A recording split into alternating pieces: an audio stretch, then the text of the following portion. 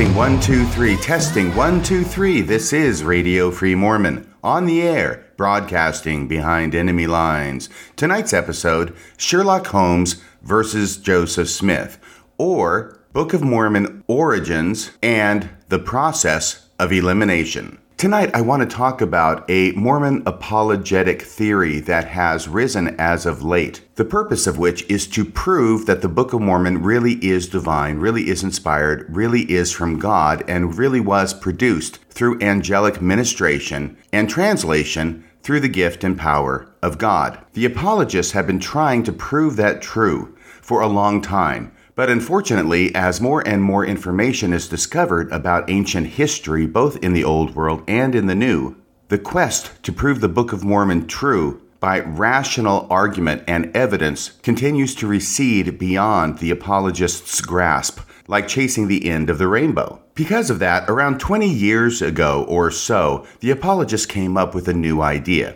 And that idea was not to prove the Book of Mormon true, but to prove that all the naturalistic explanations for the coming forth of the Book of Mormon are not true, with the idea in mind that once you have eliminated the competition, the only man standing, i.e. the divine explanation for the Book of Mormon, must be correct. And of course, this is where Sherlock Holmes comes in with one of his two most famous quotes. This is where he is describing to Watson his process of elimination. When you have eliminated the impossible, says Sherlock Holmes, when you have eliminated the impossible, whatever remains, however improbable, must be the truth. Now, that is a wonderful statement. It is axiomatic that that is correct. Indeed, once you have eliminated the impossible, whatever remains, however improbable, must be the truth. And this is the tack the apologists are taking, or at least trying to take, with this particular argument. I first heard this kind of argument around 20 years ago, I believe it was, from Daniel C. Peterson. I don't know if he originated the idea, but that was where I heard it first. And more recently, Brian Hales has picked up the baton and continued to run with it. This seems to be one of the mainstays of Brian Hales' arguments as it relates to the Book of Mormon. A little over a year ago, he was on Rick Bennett's Gospel Tangents show, making this argument, and that is how I knew that it is still alive and kicking in the Mormon apologetic world. Because of that, I thought it might be a good idea to take a little time today and talk about this theory and why it is that it is not all that it is cracked up to be. In fact, this particular methodology has so many holes in it as to render it completely unworkable and useless. But you have to go a little bit below the surface to realize that, at least I did. On the surface, when you're invoking Sherlock Holmes and talking about the way this theory works, it sounds like a good idea. It has a patina of legitimacy to it, but it is only a patina. And once again, we'll find out that once we get past the surface,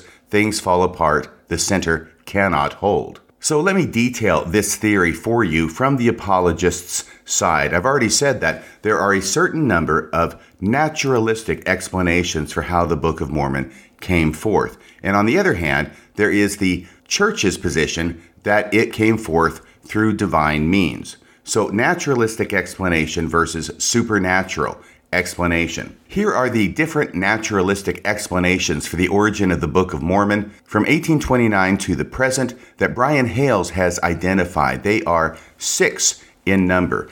The first is the original manuscript of the Book of Mormon was written by Solomon Spaulding. Number 2, collaborators helped Joseph Smith create the text. Number 3, Joseph Smith's mental illness enhanced his writing ability. Number 4, automatic writing.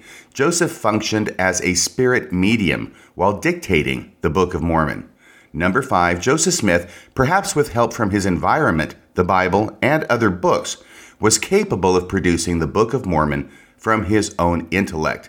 And more recently, since William Davis came forth with his book, Visions in a Seer Stone, where Davis argues that Joseph Smith used commonly known techniques of ministers in Joseph Smith's day in order to produce the Book of Mormon as a dictated text. That is now number 6 on the list that Brian Hales has compiled of naturalistic explanations for the Book of Mormon. So the idea then is to go through each of those 6 naturalistic explanations, show that they are not true, and if you can eliminate all 6 of the naturalistic explanations, then, so the argument goes, the church's position that the Book of Mormon is divine must be correct. Now, the first thing to note is that this methodology, of course, shifts the burden of proof. Generally, the burden of proof is on the person making the claim, the church making the claim that the Book of Mormon is of divine origin. That burden would naturally fall on the church or its apologists. What this methodology does is shift the burden of proof over to the advocates of naturalistic explanations for the Book of Mormon and demanding that they prove that their explanation is the correct one.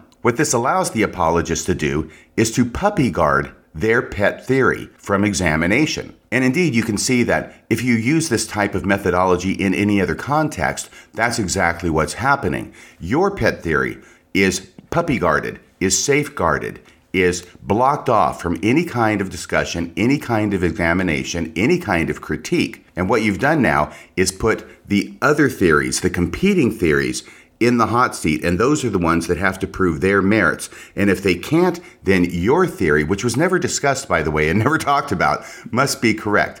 Now, one might think that the reason for this is because the Book of Mormon is incapable of being proven divine, and the manner in which it came forward incapable of being proven to be by the gift and power of God. Indeed, we would think that if the apologists could prove their case, they would have done it a long time ago and not be engaged in these kind of apologetic games like this theory amounts to. But they haven't done that. They haven't proven their case, which makes me think that even the apologists are starting to see the light, that they can't prove their case, that the Book of Mormon is divine, and the futility of pursuing that any further. Now, in reality, the idea that the Book of Mormon is divine in origin and all the bells and whistles that go along with it, with Joseph Smith having an angel appear to him, show him the location of the plates, his grabbing the plates after 4 years and translating them by putting a rock in a hat. Indeed, the same rock and the same hat that Joseph Smith used, or at least the same method he used to find buried treasure, which actually he never found. But still, it's the same method. That theory that the church holds is the least likely of any of the naturalistic theories. So if you take these 6 naturalistic theories and put it over here to one side, and the theory that the church posits that the Book of Mormon is divine over here on the other side, and you start ranking them as to which is the most likely and which is the least likely, the Book of Mormon being produced by supernatural means is the least likely, at least in my opinion, of any of the theories. Put another way, any naturalistic theory, however unlikely, is astronomically more likely than the church's position on the theory of how the Book of Mormon came into existence. Now, the church's theory of divine origins for the Book of Mormon is not only the least likely because of angelic and divine intervention, as I mentioned before, but it is also the least likely because the Book of Mormon contains so much material that is readily identifiable as coming from early 19th century America. And indeed, even faithful Mormon historians such as Richard Bushman and Patrick Mason and Terrell and Fiona Givens have acknowledged either tacitly or explicitly that the Book of Mormon does indeed contain a plethora of early 19th century American material. But that fact never comes out as you proceed with the current methodology, the process of elimination methodology that we're talking about today. You see, you never talk about the Book of Mormon. You never talk about the fact that it contains all this 19th century material. You never talk about the anachronisms because you never talk about the Book of Mormon's contents or its manner of production. That's the beauty of this methodology. So really what ends up happening is that the apologist takes the least likely scenario. And let's stop talking about it for a second as naturalistic versus divine theories, okay? Because really, they're all just theories about how the Book of Mormon came into existence. Whether it's natural, whether it's divine, they're all theories. And as I look at these theories and rank them, the divine theory of the Book of Mormon's coming forth is the least likely of any of the other theories. Now, people may differ with me on that. That's fine. You're certainly welcome to do that. But in my opinion, it's the least likely theory. So now, for the sake of argument, let's assume that the divine origin of the Book of Mormon really is the least likely theory. And then let's see how that works its way out through applying this methodology. If indeed the divine origin theory of the Book of Mormon is the least likely theory, then what you have done is you have taken the least likely theory and shielded it from any kind of critical analysis. You're puppy guarding it. Nobody can talk about it. You can only talk about the more likely theories. And if you can punch a hole in each of the more likely theories, then you end up with a very strange situation of proving that the least likely of all the theories must be the correct theory.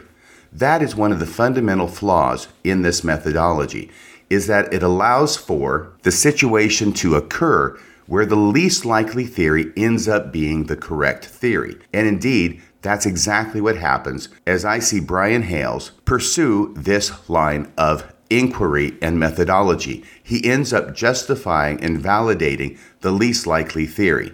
And when you have a methodology that justifies and validates the least likely theory, then it's a good hint that your methodology is flawed and maybe you should go back to the drawing board. Now let me just say a word about poking holes in each of the naturalistic theories.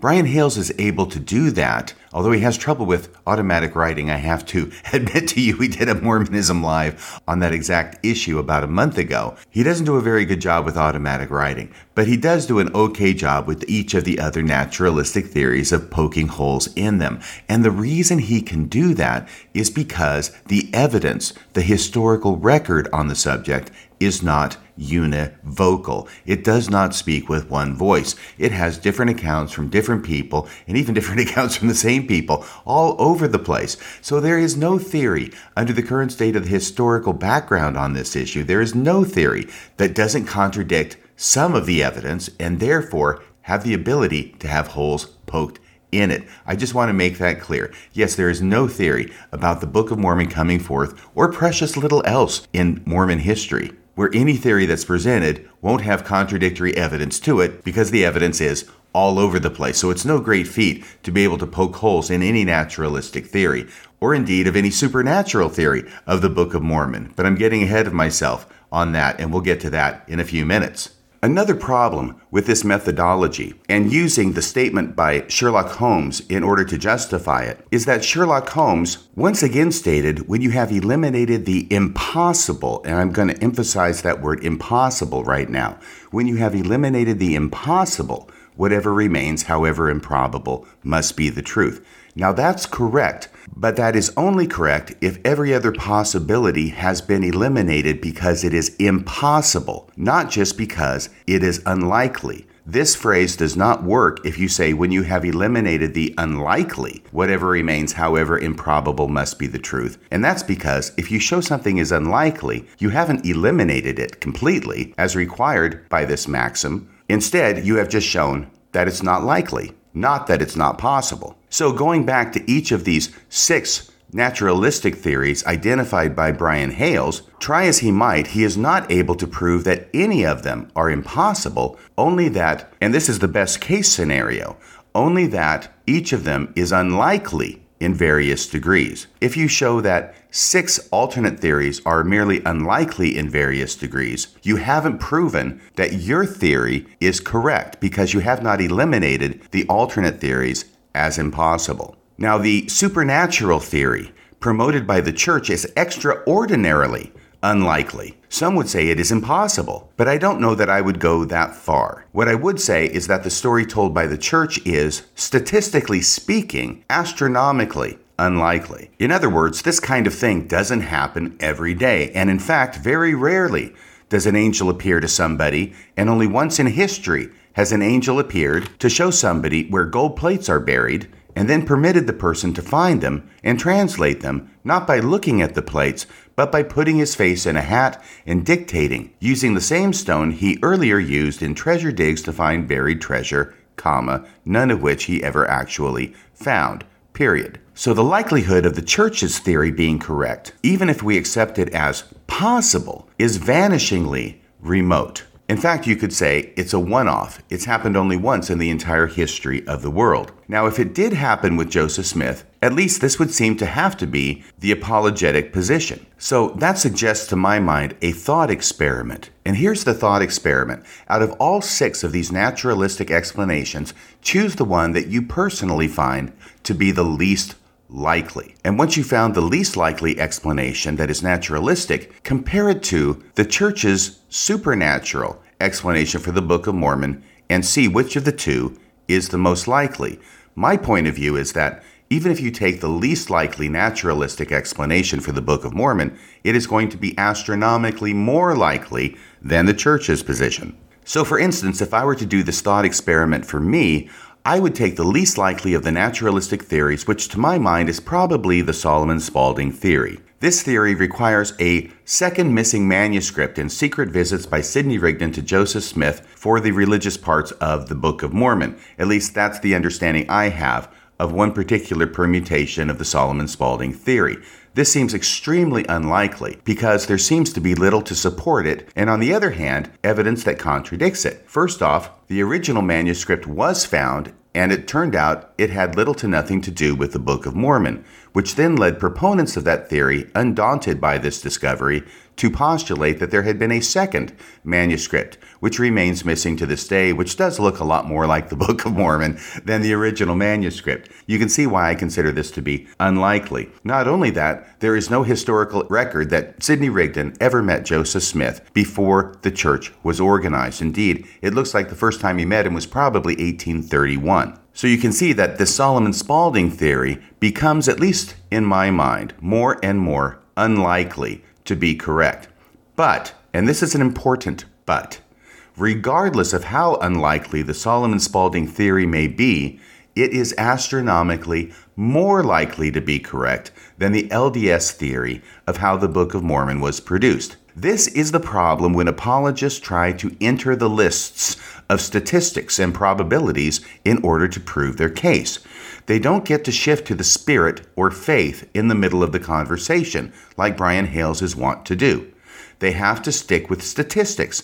They have to dance with the one that brought them. Now, any of these naturalistic theories, even the weakest, is astronomically more likely to be correct than the LDS theory, statistically speaking. And not only that, let's postulate something else now. We know that Brian Hales has identified 6 naturalistic explanations for the production of the Book of Mormon, and he feels that he has demolished each of the 6. And let's just say, for the purpose of argument, though it's not correct, that if Brian Hales has put holes in all of these arguments, and if that means that the Book of Mormon being produced by supernatural means is the only theory left standing and everything is wonderful, and the Book of Mormon has been proven true, there's still a problem. And that problem is that someday, maybe sooner, maybe later, somebody else may come up with a 7th naturalistic theory as to how the Book of Mormon was produced. And that 7th naturalistic theory may account for the evidence better than any of the prior 6. We don't know what that would be because it hasn't been discovered yet. But hear me out. Here's the problem. The possibility that a 7th naturalistic theory could be created in the future that accounts for the evidence better than the other 6 naturalistic theories, the possibility of this creation or discovery of a 7th theory, just that possibility is astronomically more likely than the church's position on how the Book of Mormon was produced. Indeed, we know that this list of naturalistic theories went from 5 to 6 recently because of an additional theory that was produced by William Davis in his book Visions in a Seer Stone. So this isn't something that's just speculative. This has happened even recently, and I think we can expect that it will continue to happen in the future. More and more theories will be presented. Now, there's still another problem with this methodology that Brian Hales is promoting. You see, Brian Hales is arguing for a discrete theory of Book of Mormon production. In other words, he's presenting as if he has one theory and one theory only that he is puppy guarding, and that all the other theories are themselves discrete theories and in a way hermetically sealed off from each other. Each theory stands or falls on its own. So there's problems with both ends of that issue. both on the church's side as well as on the naturalistic theory side. So once again, Brian Hales has separated all the naturalistic theories into discrete theories that don't touch each other. There is no overlap. There are no parts of one theory being used in another theory the way he frames the naturalistic theories. His position is either the Book of Mormon was produced by the pure storytelling theory, or the pure automatic theory, or the pure Solomon Spaulding theory. You see, Brian Hales, in doing this, seeks to divide and conquer. But the reality is that there's nothing that says that only one of these naturalistic explanations has to account for everything in the Book of Mormon. It is possible that it's 20% of one explanation, 30% of another explanation, 50% of another explanation. And indeed, that only makes sense. And by recognizing this, I can understand then why Brian Hales wants to divide each of these theories up and talk about them as discrete theories instead of admitting the obvious possibility that there could be bits and pieces from the different naturalistic theories that were used in order to produce the Book of Mormon in a naturalistic way. So that's on the naturalistic theory side of the ledger. Let's go to the LDS Church's position, because Brian Hales is doing a similar thing there. He is pretending as if there is only one theory for the divine origin of the Book of Mormon that can be defended. He's acting as if that is its own discrete theory. Even though we never talk about it, at least using this methodology, because it's shielded off from criticism, that's his position, at least implicitly. But the reality is that there are as many theories for the supernatural production of the Book of Mormon as there are theories for the naturalistic production of the Book of Mormon. There are apologists who are still maintaining that the Book of Mormon is an authentic record,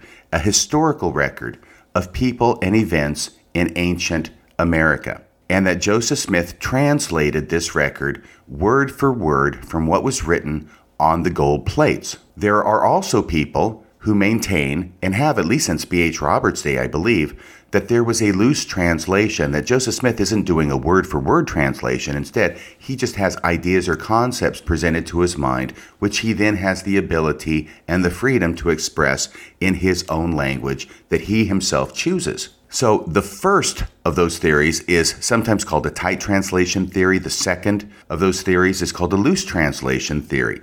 There are theories that Joseph Smith used a Urim and Thummim in order to translate the Book of Mormon. There are theories now which are becoming more and more accepted and even appear on the church's website in the Gospel Topics essay about Book of Mormon translation, that Joseph Smith used his seer stone in order to translate the Book of Mormon, and he did it by placing it in a hat and placing his face over the hat. There also appears to be a movement in the church to change the word translation relating to the Book of Mormon and replace it gradually with a revelation. So the Book of Mormon is no longer a translation, and it no longer has all the problems that viewing it as a translation bring along in its wake. Instead, a movement is afoot, much like with the Book of Abraham, to call it a revelation.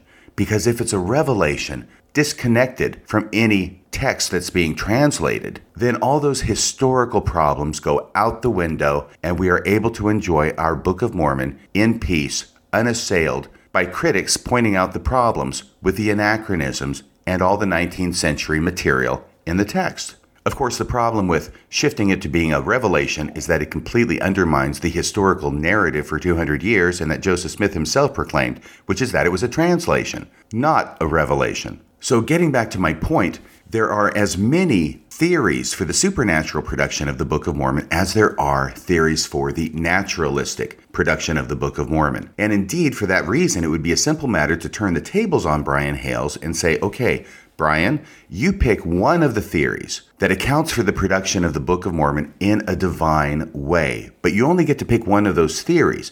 And then once you've picked one of those theories, I get to poke holes in it the way you think you're poking holes in the naturalistic theories. But as long as Brian Hales gets to pontificate in a vacuum without any pushback or meaningful dialogue, he is able to have his cake and eat it too, present his methodology and push it forward without anybody saying, okay, what if we put the shoe on the other foot and you can pick whatever theory you like for the divine production of the Book of Mormon and let me do to you what it is you're trying to do to the naturalistic explanations. And what Brian Hales would almost certainly do is what apologists have been doing for a long time, which is saying that, as far as tight translation versus loose translation goes, was the Book of Mormon produced with a tight translation or a loose translation? And the savvy apologist will say yes, because parts of it are tight translation and other parts are loose translation. Well, how do you know which are the tight translation parts and which are the loose translation parts? The bottom line is that it's loose translation when there are elements of 19th century Americana in the Book of Mormon. But it's tight translation when we're talking about literary structures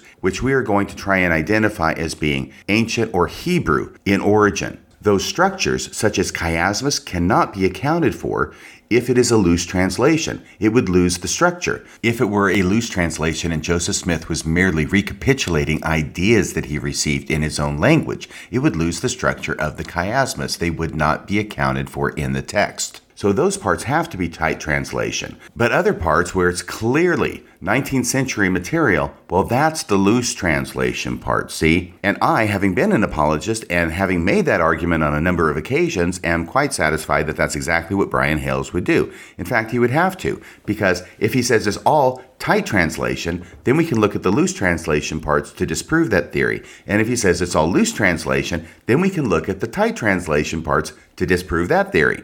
So he has to have a combination of both. But this gives the lie to his artificial separation of all of the 6 naturalistic explanations he's identified. He doesn't allow those to be combined.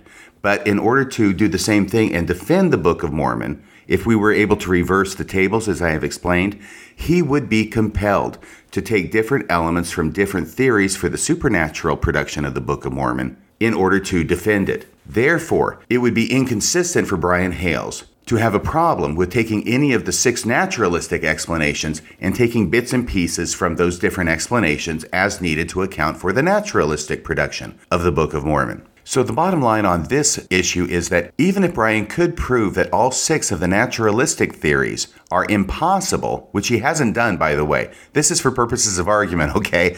Even if Brian could prove that all the naturalistic explanations are impossible, it still doesn't prove it would be impossible for there to be a theory that is a hybrid of different parts of the naturalistic explanations. I also want to add that most apologists will acknowledge that Joseph Smith must have used the King James Bible during his translation of the Book of Mormon in order to account for the King James Version passages that are undeniably present in the text. As far as I know, this theory started with Sidney Sperry quite a number of decades ago, and it has been adopted by most Book of Mormon apologists. The presence of the King James Version of the Bible is so obvious and extensive in the Book of Mormon that it cannot be gainsaid or argued against credibly. So as I say, most apologists have adopted the idea that Joseph Smith had to have used the Bible during his translation of the Book of Mormon. But note, as soon as you go there, as soon as you acknowledge that Joseph Smith used a Bible in translating the Book of Mormon, you have introduced a different theory into the pure revelation theory or the pure translation theory.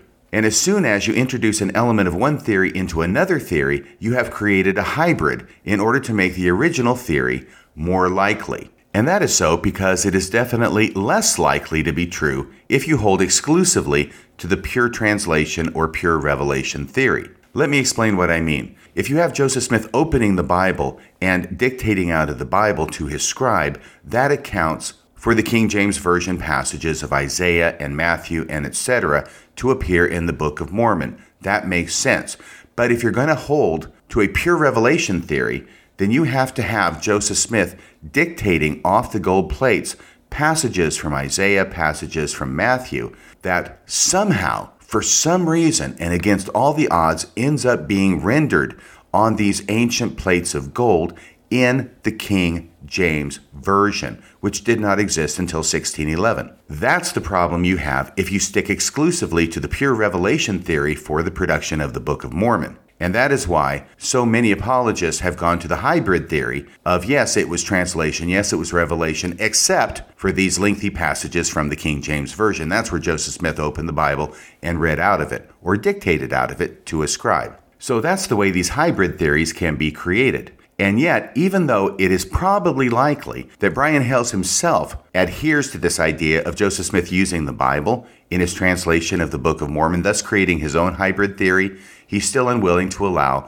those who have the naturalistic theories to borrow from other theories in that category in order to make that theory more likely as a hybrid theory. That is called having your cake and eating it too. So hopefully I've said enough about this methodology now to lay it to rest. It is a flawed methodology from its outset. It does not deliver on what is promised. It invokes the idea of the process of elimination and Sherlock Holmes in order to give it a veneer of validity and a patina of legitimacy. But once we get past the patina and once we get past the veneer, we see that it is unworkable and fundamentally flawed. The only way, once again, the only way it would not be flawed is if you have 6 theories or 7 theories or however many theories about how one thing was accomplished, and each of those theories is absolutely discrete and cannot borrow from another theory, and if there's no possibility that an additional naturalistic theory could be created. Once you've got all that together, if you can take all of those naturalistic theories and not just show they're unlikely in different degrees, but literally prove that they are impossible. They could not have happened in this or any other universe. If you could do that, then yes, you could show that the Book of Mormon must be divine. But that is not possible, not with this theory at least, and not with this evidence, and not with this apologist. Well, that's about all for tonight. I hope you've enjoyed the show. If you like what you hear at Radio Free Mormon, please consider going to radiofreemormon.org today and making a monthly donation. $5 a month is great. $10 a month, $20 a month, whatever you can afford. Your donations keep Radio Free Mormon broadcasting behind enemy lines. Until next time, this is Radio Free Mormon, signing off the air.